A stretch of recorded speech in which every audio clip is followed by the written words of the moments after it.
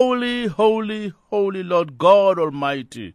We are changing gear. Today I would like us to talk about a circular letter to bishops written by Cardinal Robert Sarah from the Congregation for Divine Worship and the Discipline of Sacrament that came out on the 15th of June this year. A circular letter to bishops on the bread and wine for the Eucharist. But before we even get into that, I need us to understand better the whole concept of the Eucharist, to come to understand what the Eucharist is.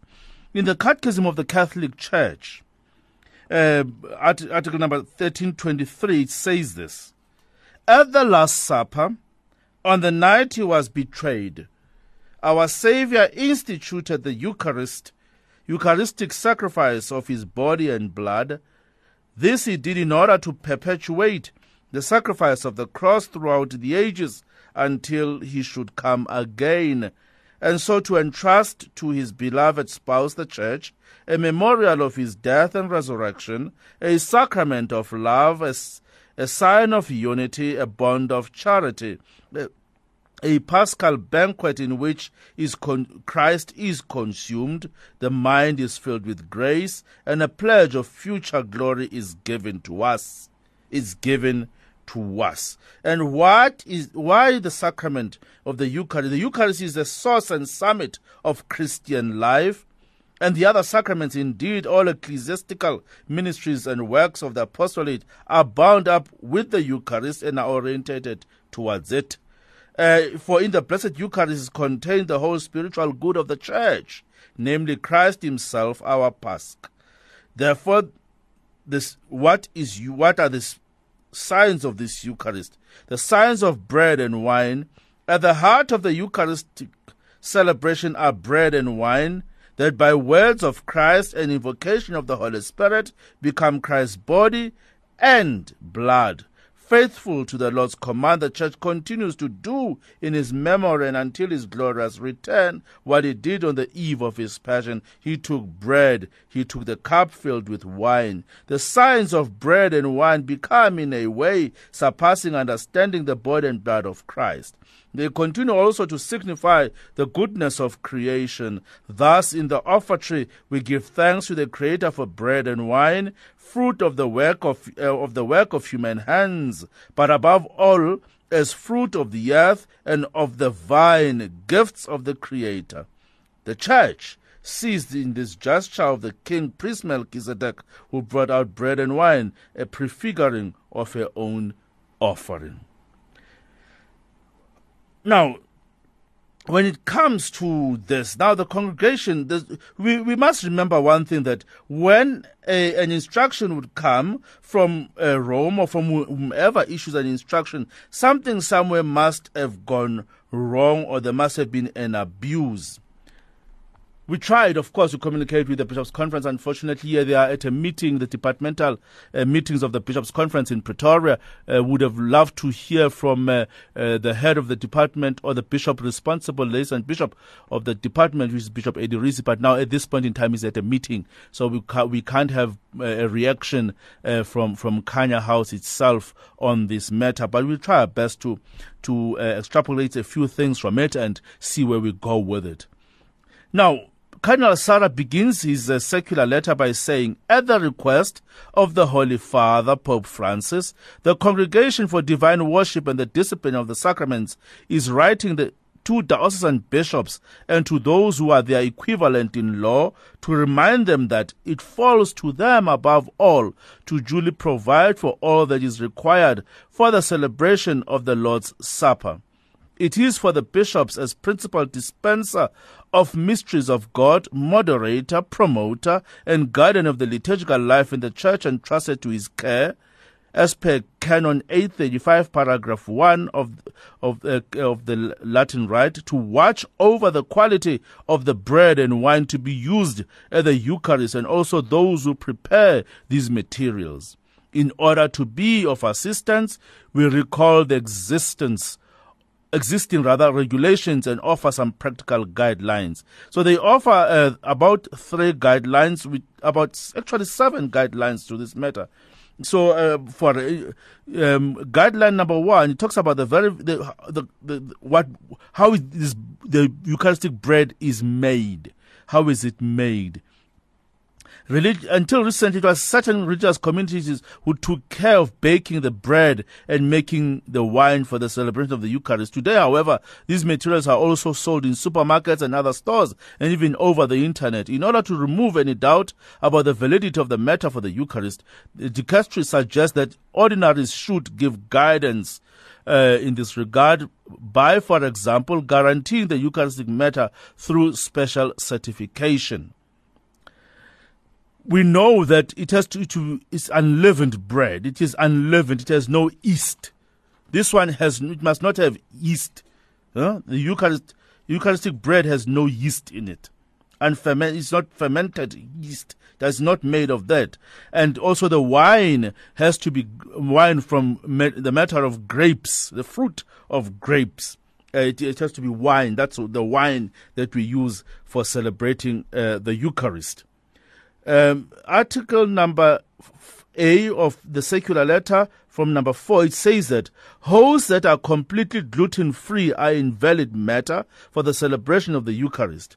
Low-gluten hosts, partially gluten-free, are valid matter. Those are kind of brownish in color, provided they contain a sufficient amount of gluten to obtain the confection of bread without the addition of foreign materials and without the use of procedures that would alter the nature of bread.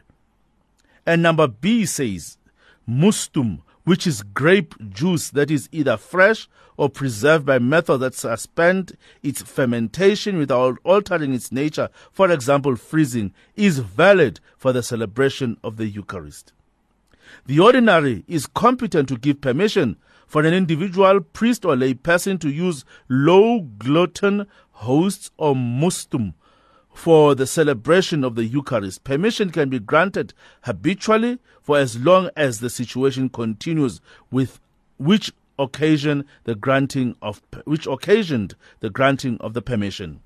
So because really, at the end of the day, this is you go to some places whereby they celebrate Mass, they use bread, ordinary bread. No, that is not allowed. That is not allowed.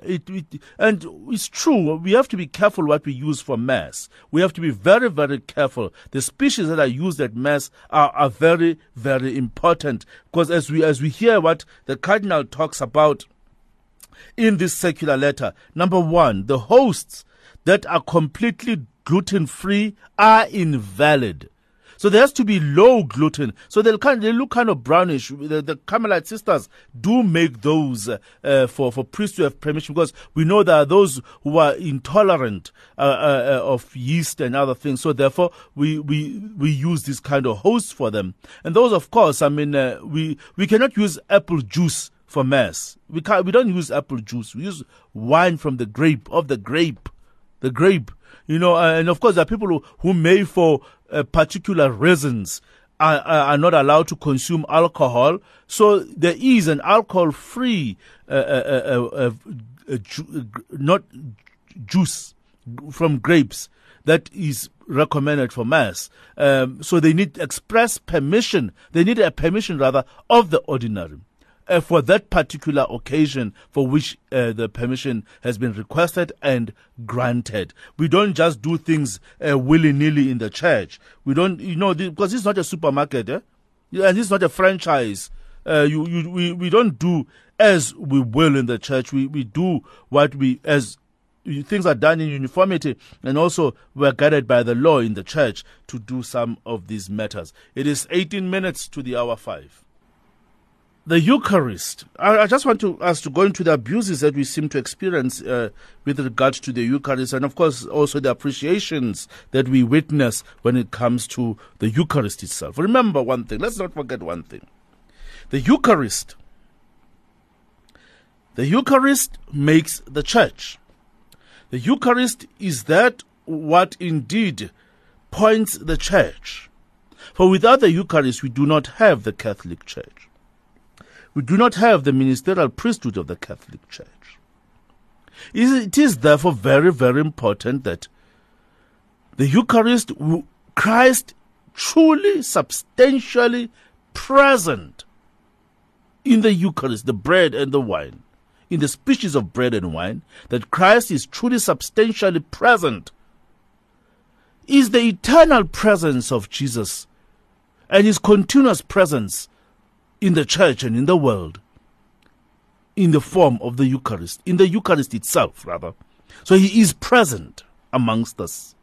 That it is for this reason that we have to show this reverence of the Eucharist. We have to give the reverence necessary to the Eucharist. Because it is no longer bread, but it is the body and blood of our Lord Jesus Christ. Through the invocation of the Holy Spirit, requesting, of course, and pleading to the Father that he may send down his Spirit to consecrate this bread and wine into the body and blood of his Son, our Lord Jesus Christ, to feed us with food for eternity, for we receive the Eucharist with our eyes focused on the eternity. We focus to life eternal in the kingdom of God, where indeed we won't then be receiving the Eucharist, but we will be living in his presence in eternity in the kingdom of God.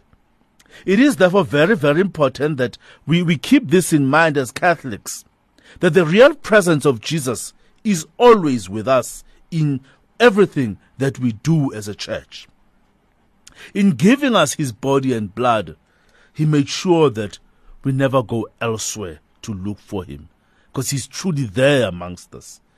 Now, participation in the Most Holy Eucharist, as per the Code of Canon Law, it says in Canon 912, any baptized person not prohibited by law can and must be admitted to Holy Communion. Not prohibited by law. Now, there would be a number of prohibitions that would prevent you from receiving communion.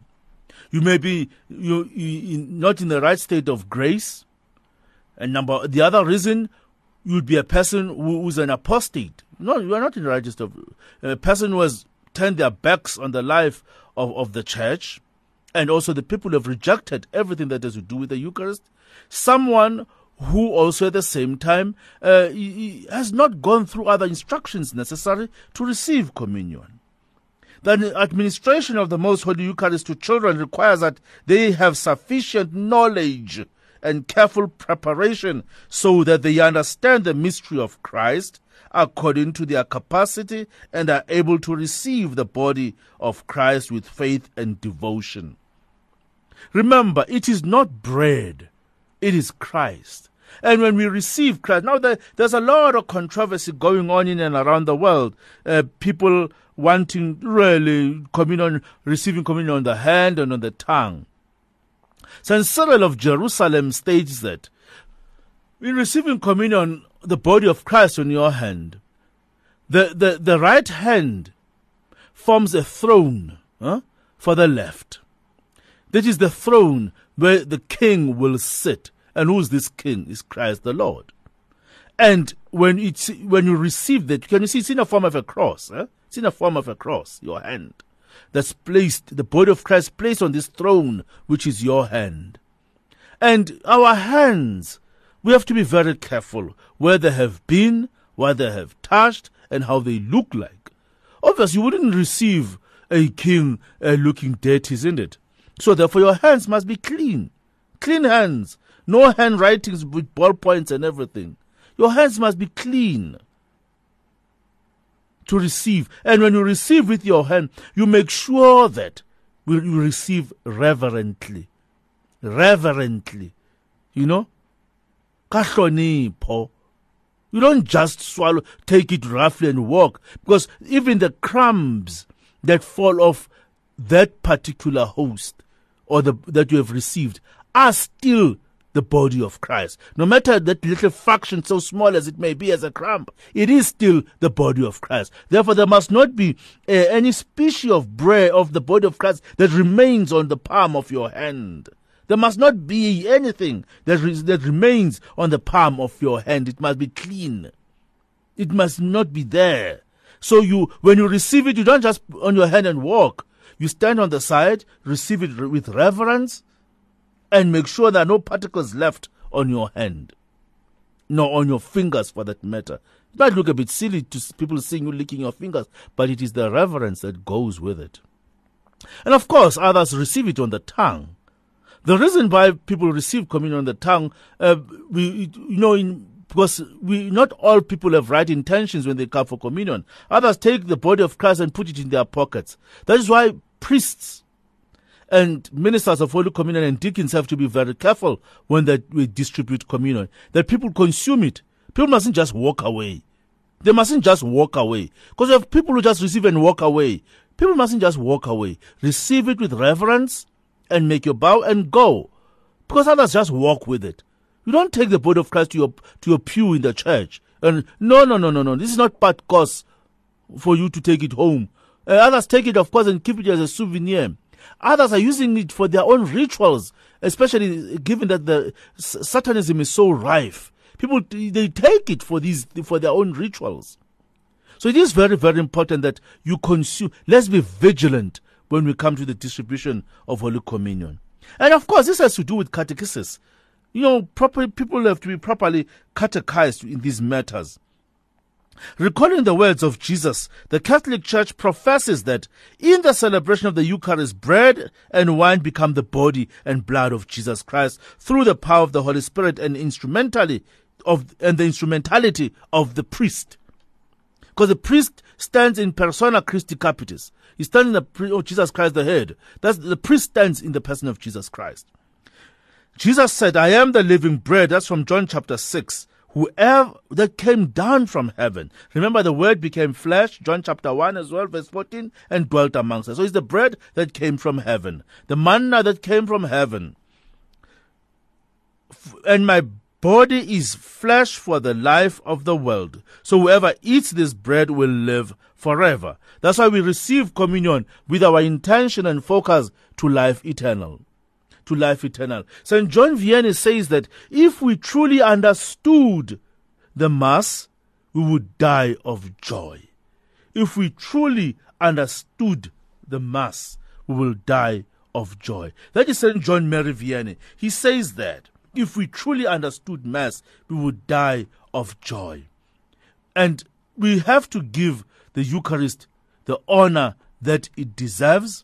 Not because we don't have any other alternative, but because we have come to that better understanding of that who the one I receive is not just bread, but it is Jesus himself. It is Jesus himself in the species of bread and wine that we receive. And therefore our eyes and minds have to be focused on Jesus Christ himself.